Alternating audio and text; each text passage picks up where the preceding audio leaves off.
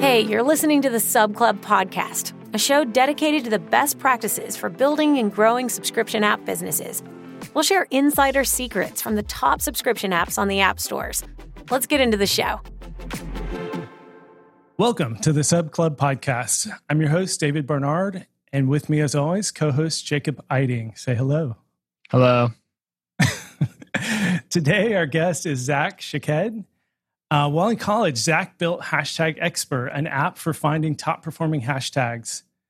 After growing it organically for a bit, he started doing paid acquisition and quickly scaled it to hundreds of thousands of dollars a month in revenue.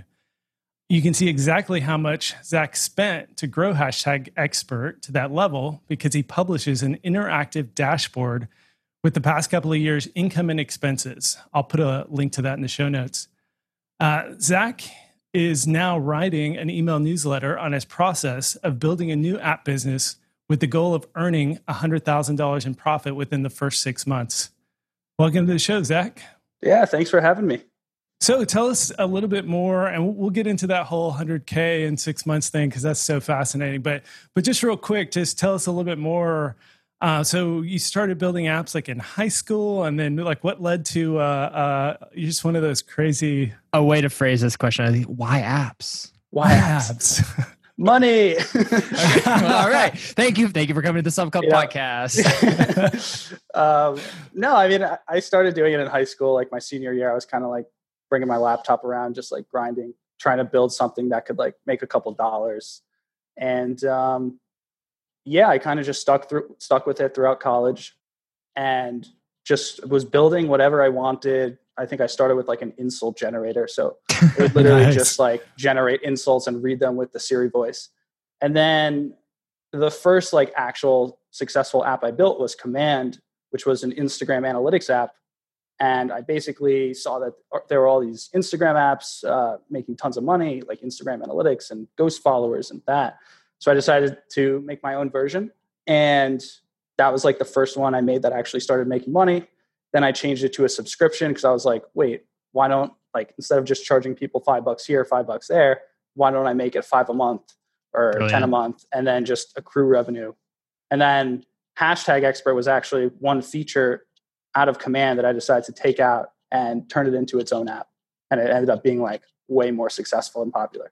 That's really interesting to take like a piece of a product and then was the functionality at parity between the two, or was there something Hashtag Expert did better, or was it just because it was more targeted, easier to market? Or so I'd say like in V1, it was like very similar functionality in both apps, but it was just the fact that I could now market an app all about hashtags. That was the whole thing. Like just the fact that you get a whole new set of keywords and they can all be about hashtags and generating hashtags and whatever. And that just allowed it to get way more organic traffic than it could have. yeah, I mean, it's a much more cleaner discovery path, right? Versus Command. I don't know what people search. They search Instagram analytics or whatever. Like might be less like who knows the word analytics, right? Yeah.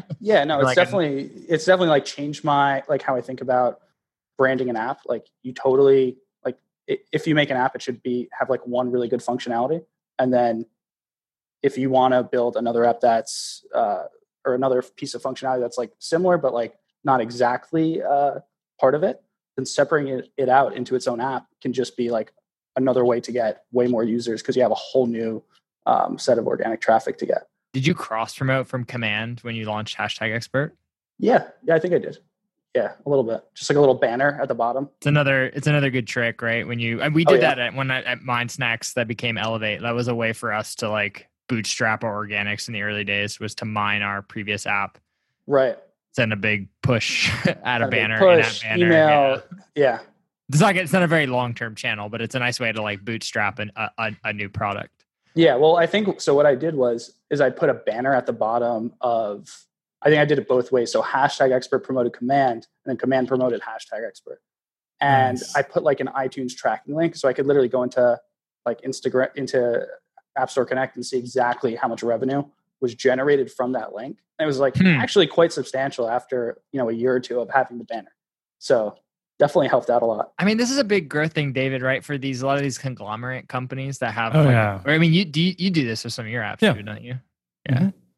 It's so easy to, if you have low performing ads, just go ahead and put your own, or like if an ad doesn't load, or just having a default ad and then putting inside settings, like here are my other apps. We even built in an open source a little thing that like in settings has like more apps, and it's a little scroll view to show more apps. Nice.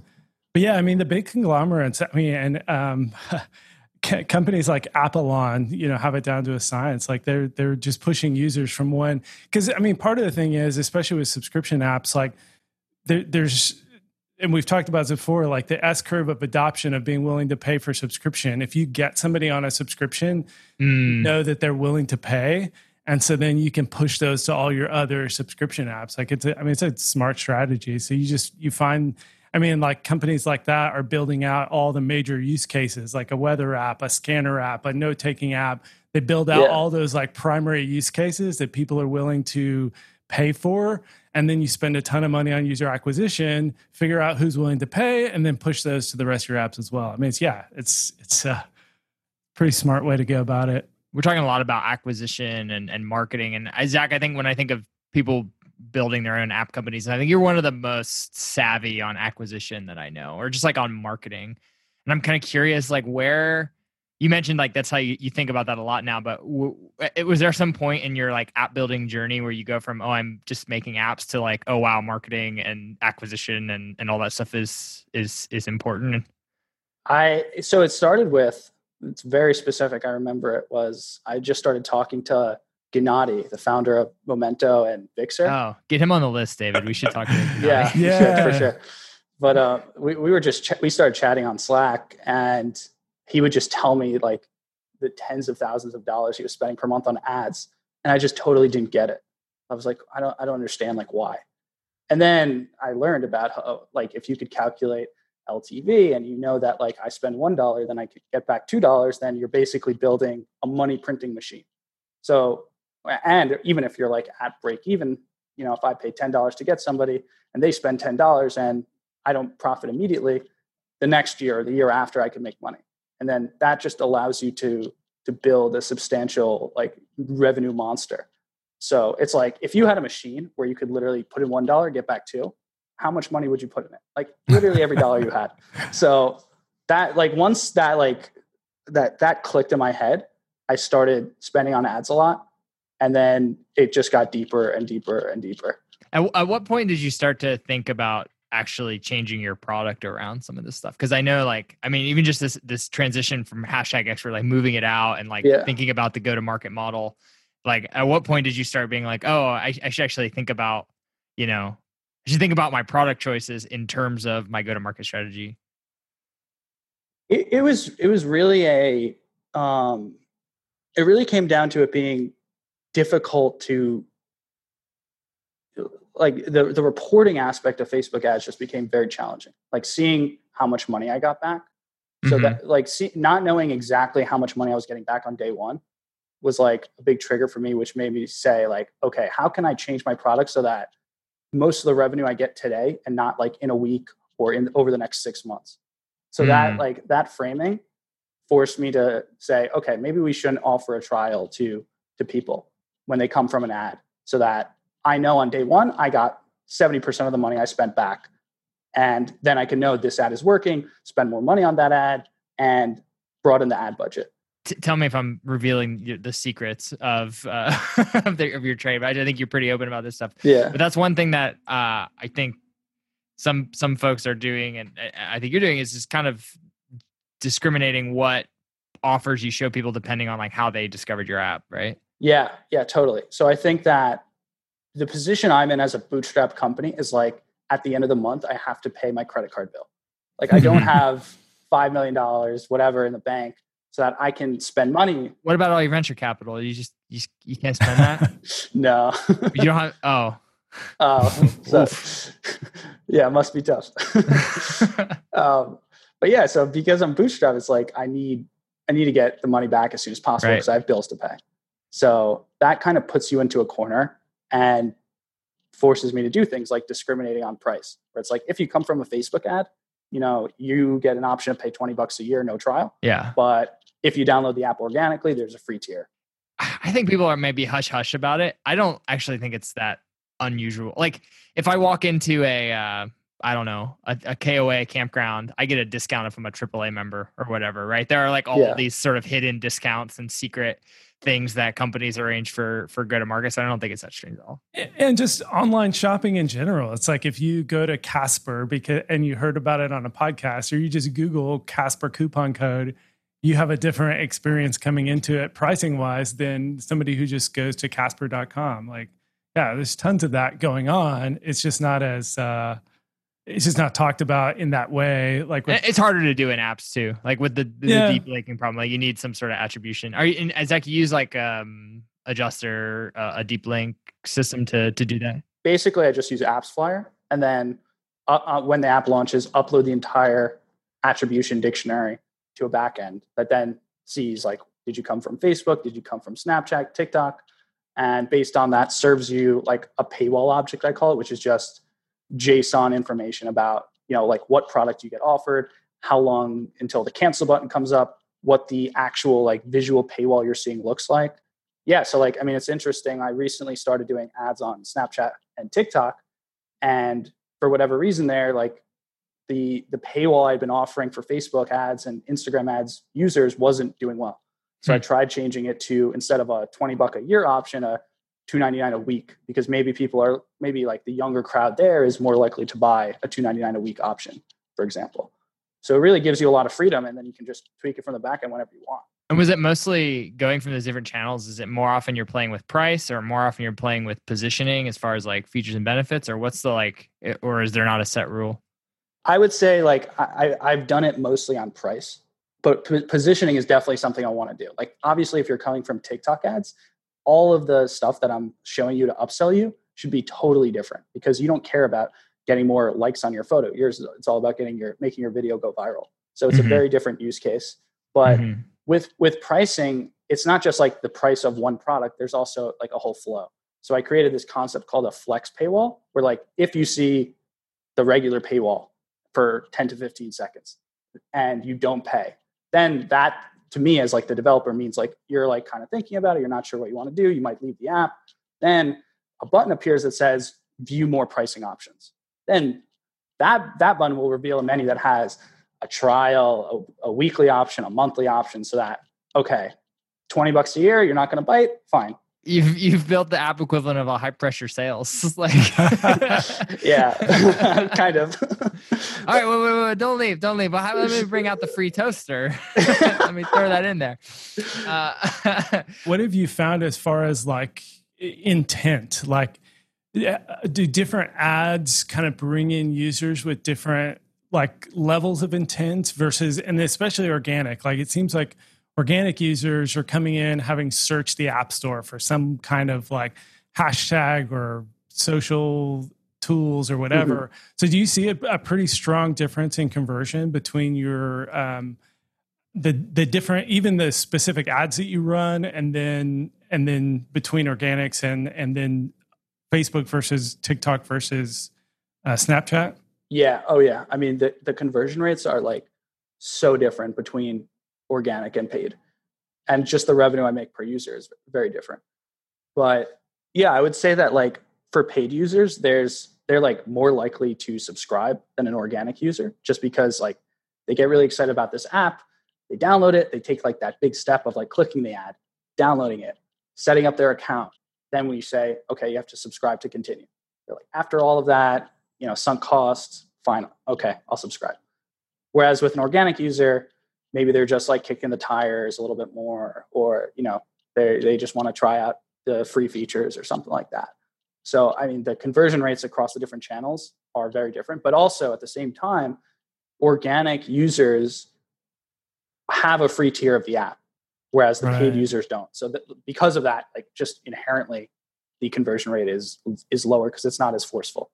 Have you ever gotten pushback from Apple on? I mean, I know the answer to this question. So, but what kind of pushback have you gotten from Apple as far as like some of these techniques? Because I imagine they don't see a lot of them, right? When you get the review.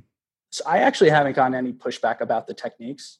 Okay. I think like it's perfectly okay to offer different subscription groups and different pricings and discriminate in that scenario. Yeah, I don't know. For some reason, it just like it seems like to me like something I would be like, yeah, I could see them being a pain about it, right? Yeah, well, just because it's just because it's like, oh, this is something that makes my life easier. Surely Apple won't just let me do it. Yeah, right? Apple at WWC has been pushing the promotional offers and the retention strategies and stuff like that. Yeah, but their whole thing with promotional offers is like they're super inflexible for that. It's so weird.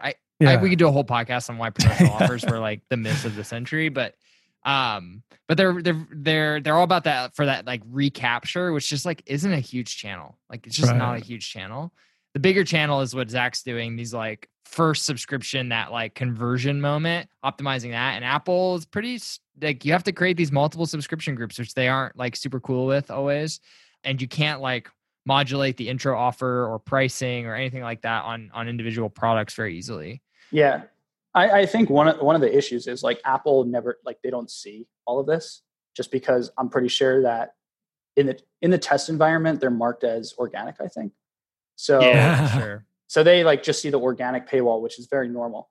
But yeah, I'm not even sure how I could build like something just for app review to see every single different iteration of my paywall. Like, how could they expect the developer? I mean, it just highlights the ridiculousness of app review in general, right? Yeah. Back then, like, anybody who's like sufficiently savvy, they just have to trust you that you're not going to be evil, right? Because you can very easily do bad stuff and sneak it by, no problem.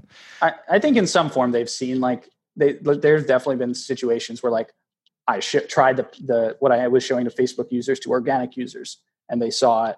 But like the only issues I've had have been like the standard ones of like, you have to make the pricing clear. You have to show the full price.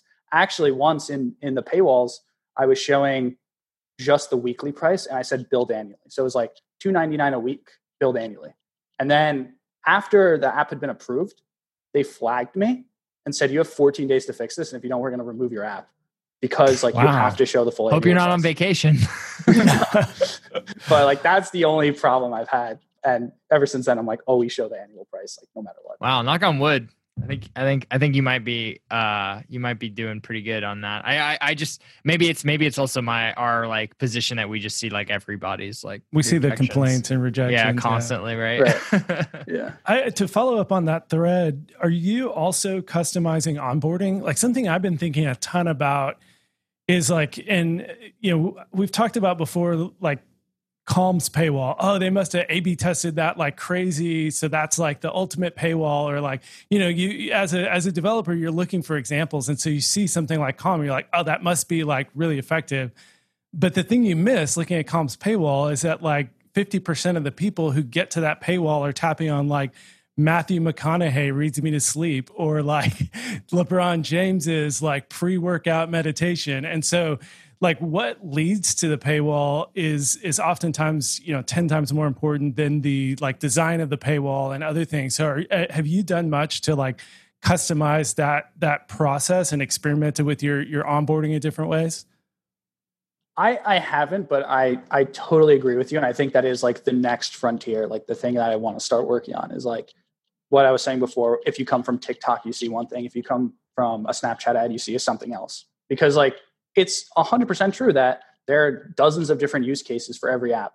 And if you're at scale advertising and you hit a ceiling and you're trying to unlock additional channels for revenue, then that is like naturally the next point. It's like, okay, if we're trying to spend $50K a month on Snapchat ads, we need to figure out like, how do we make Snapchat ads work? How do we make ads from this network work? And each of them has to be considered like as its own, I think.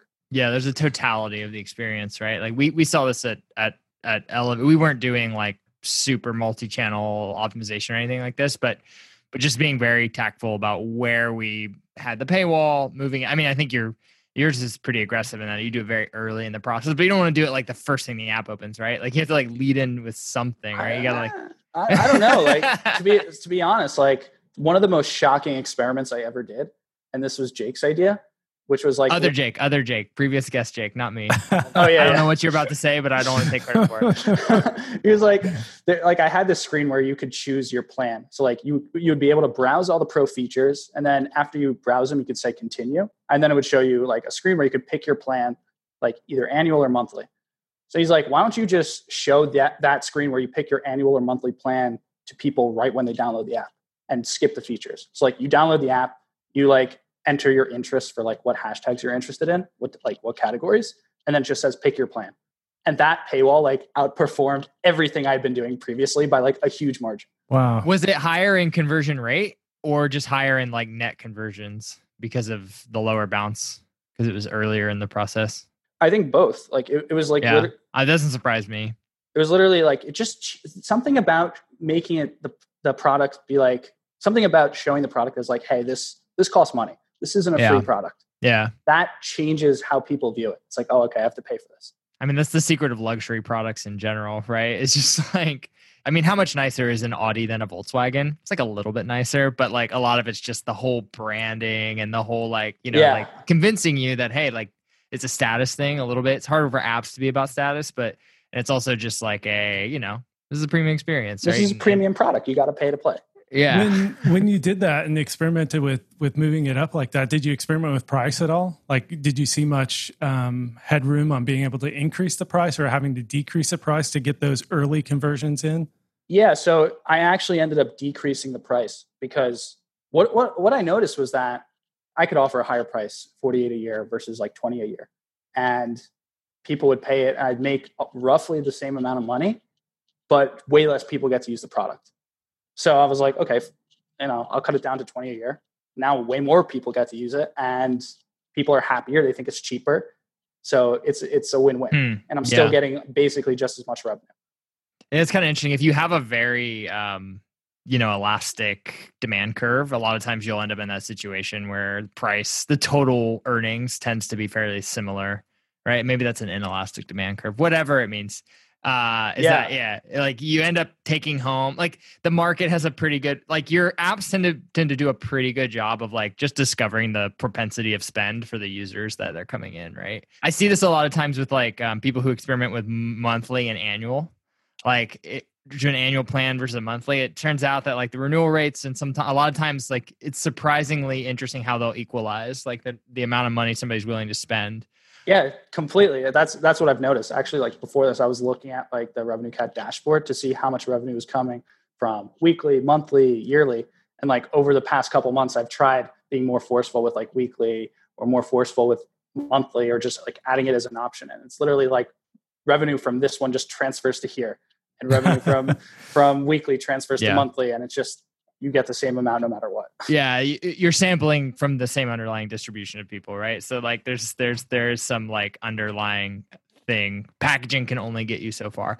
Where I see it sometimes is people when they're just like grossly under or overpriced, or like just have some really bad packaging. Fixing that often will have a big impact. But once you get it like fairly tuned in, then a lot of times, you're not going to super optimize, right? Exactly. And speaking of that, I actually did want to talk about weekly subscriptions. So like I'm like in the kind of snooty indie developer community, it's kind of like, weekly subscriptions, but what, like, how do you see them in your product? And then like, how have they been effective? And like, what ways have you found them to be effective? Weekly products are like the easiest and cheapest way to get access to the product, right?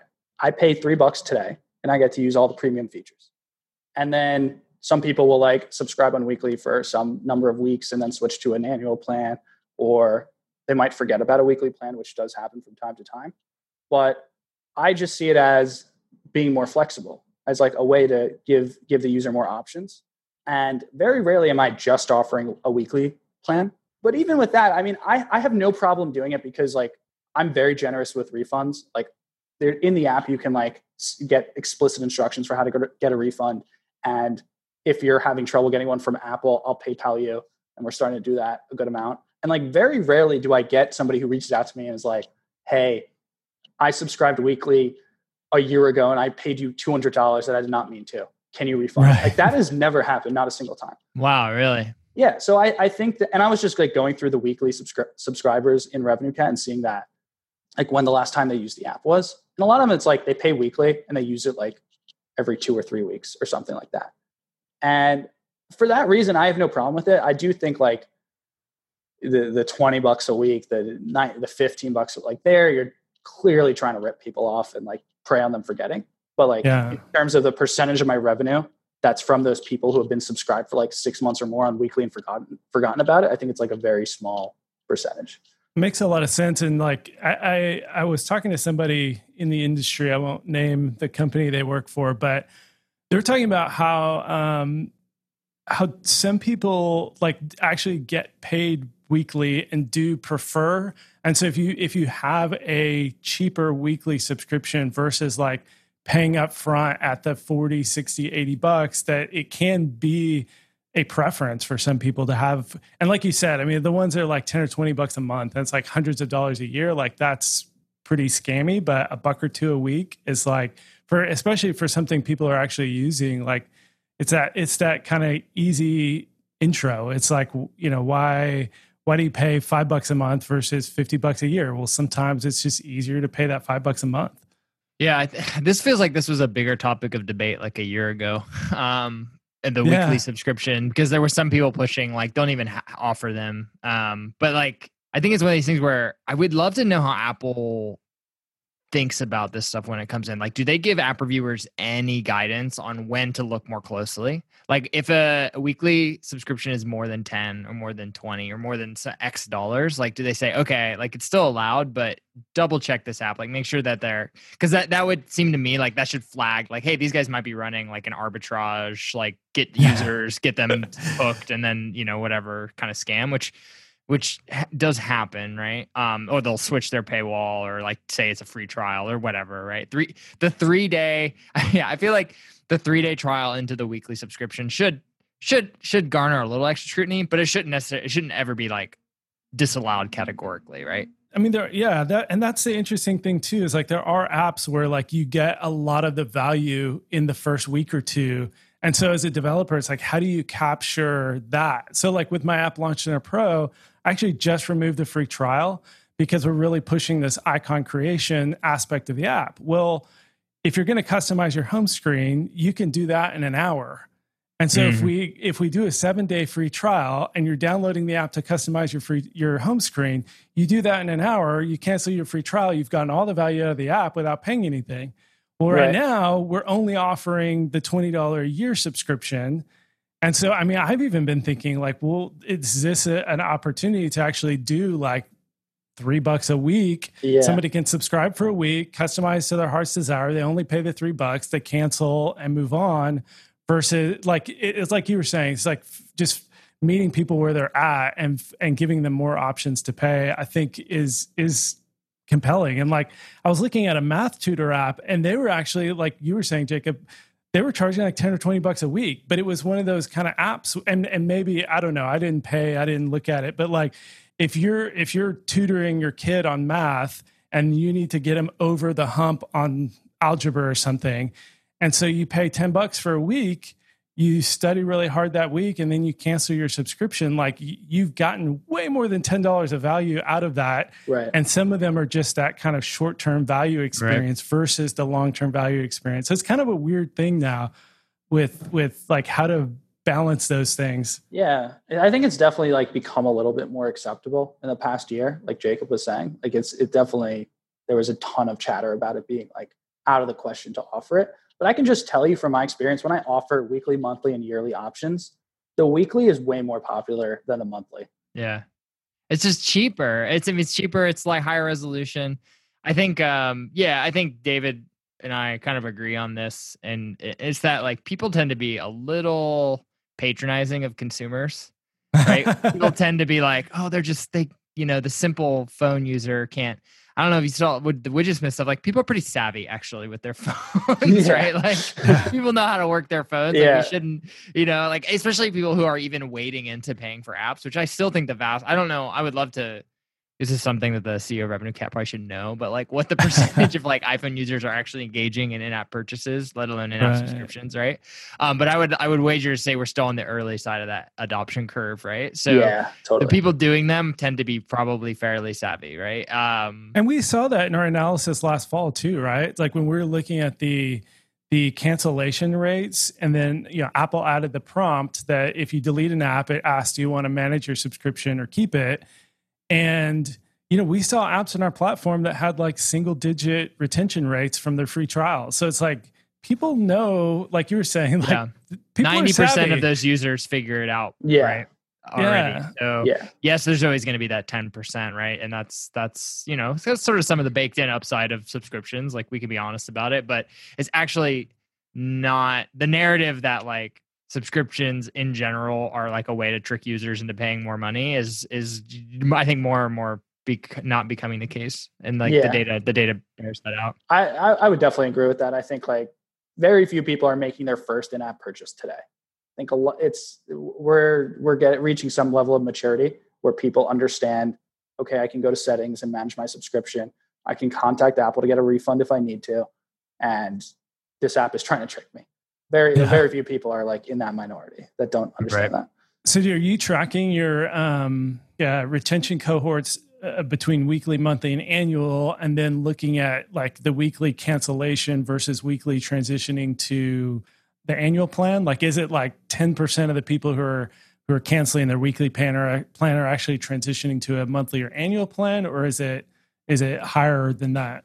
I actually don't know that figure. I'd probably have to run like a really complex database query to get that. I was just wondering if you like had it set up in your dashboard, because that would be kind of an interesting thing to watch. I want to, like, the deeper I get into this, the more I realize like I want more. Like I need more data. I need to be able to get all these crazy metrics. But like I am seeing like the average lifetime on like a weekly subscription is like 8 renewal periods. So like about 8 weeks.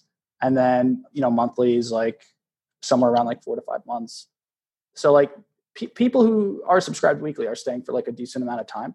And like, if you do 8 weeks times $3 a week, that's like that $20 a year price that I'm getting from a lot of users. Yeah, the other way, right? Yeah. It's comparable. Yeah. That's what you were saying earlier, Jacob. Like everything trends to the same. It all comes.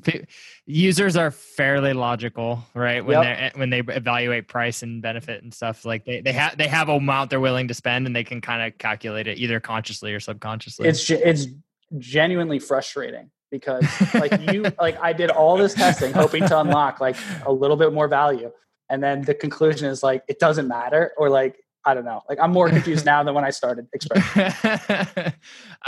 So I wanna talk about your 100K app challenge, because I think a lot of kind of the themes that we're talking about and the way I've watched you work over the last couple of years, it's kind of been building up to a lot of the themes with this. So can you tell us a little bit about what your 100K? I don't know what you're officially calling it, but I have it in my notes. The 100K app challenge. No, that's what I'm calling it. Okay. Yeah, I don't know. I was just kind of like getting bored working on like the existing apps, and I wanted to build something new. And I never saw like somebody being like super ultra transparent about how they're doing things, like literally documenting exactly how they named their app and exactly how they think about an app idea. There's a lot of high level advice out there, but not a ton of like micro, super focused, super transparent advice. And I like writing, so I decided like, let's see if I can make an app that from scratch that generates $100,000 in profit in 6 months. And I'm writing everything I do, trying to make dashboards that show all the data for the app, the spending for the company, and seeing if I can do it. And that's one thing I've always like debated with my mom about. Like I've actually had these conversations with her where like, listen, if #expert tomorrow was making $0 and just got kicked off the app store, I think I could build another app that made money. So let's see what happens, and hopefully people learn a lot along the way. Never underestimate the motivations of having a chip on your shoulder from your parents. Right? Yeah. Something deeply psychological. We could probably go into a whole nother podcast about that. But so tell us a little bit about the project and like what, I think and we'll share this in the show notes, because I think it's the primary source material that you've written is like certainly worth reading. But can you give us like the quick up to date, like the story so far? Sure. Yeah. So I started by like, the first thing I wanted to do was figure out like, what space do I want to work on? What problem do I want to solve? And like one of the mistakes I'd made a ton of times when I was building apps in the beginning was just building something I thought of because I thought it was cool and then hoping to make money from it. And then I eventually got lucky with the Instagram analytics app where I thought that was cool. And it also happened to be a good market. So I started making money. And now having that hindsight knowledge, I decided like, okay, let me sit back, research some app store keywords, research some markets, like what apps are making a ton of money where I think I have like a unique advantage and, I could build something that delivers value. And that took me to like a meal planning app that helps with weight loss. And so like I stumbled upon that idea. I'm like, okay, there's a ton of weight loss apps that are like printing money that haven't been updated in forever. Like Weight Watchers is making tons of money and Weight Watchers has been around forever. MyFitnessPal is like making $7 million a month and hasn't had like a material update in literally years. Fitness is just an evergreen category, right? Like it's something that people are always, there's so much value in having people be in better shape. People value fitness so highly that like there always going to be some propensity to spend there. Yeah, there's fitness and like weight loss. Well, like also weight loss like factors into like a macroeconomic thing that's happening where it's like everybody in America is becoming overweight. So like the demand for a weight loss app is only going to go up over like the next couple of years. So that's how I landed on that space. But I think the thing I did that was interesting that few other people did was like, the second I had an idea, I'm like, okay, how can I test this without writing any code? So I made a post on Reddit where it was like, hey, would any of you be interested in a bunch of recipes that help you lose weight that you could make really quickly? Something like that. And the post like did tremendous and like did amazing. And that just told me that like people were interested in this like micro space of like meal planning to lose weight. So like not just like what should I eat, here's the calories, count them. It's like here are specific meals and the recipes. Plan them on your Sunday, cook all of them, buy them, and that'll be your mechanism for losing weight.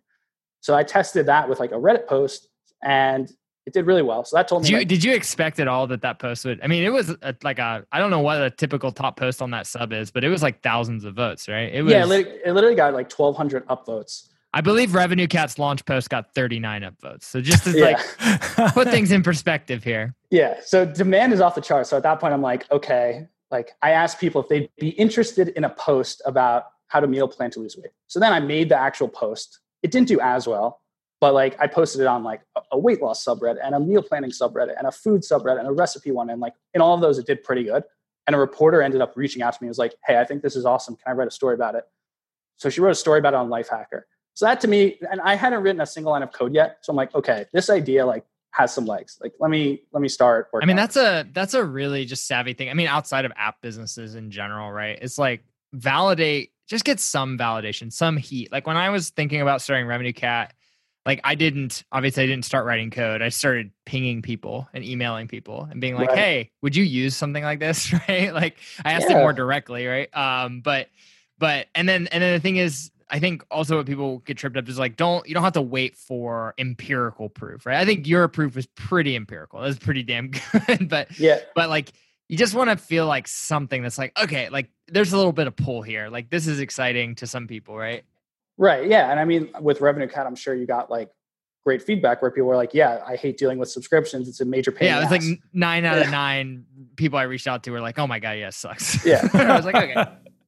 But that was also combined with my personal experience, right? Which is like validating, which I think also in this case is something that you've experienced doing these meal prep plans and stuff. So it's something you're just like validating your initial kind of assumptions. I think sometimes entrepreneurs can get caught up in themselves and like believe some demand exists for something because they care about it, right? Mm-hmm. But you really have to take that extra step to be like, okay, are there 10 other people I can easily find that also care? Yeah, right? You're just saving yourself time. Like I've seen so many people, like I was actually hired to like build apps for other people, which I'm sure like a ton of developers have done.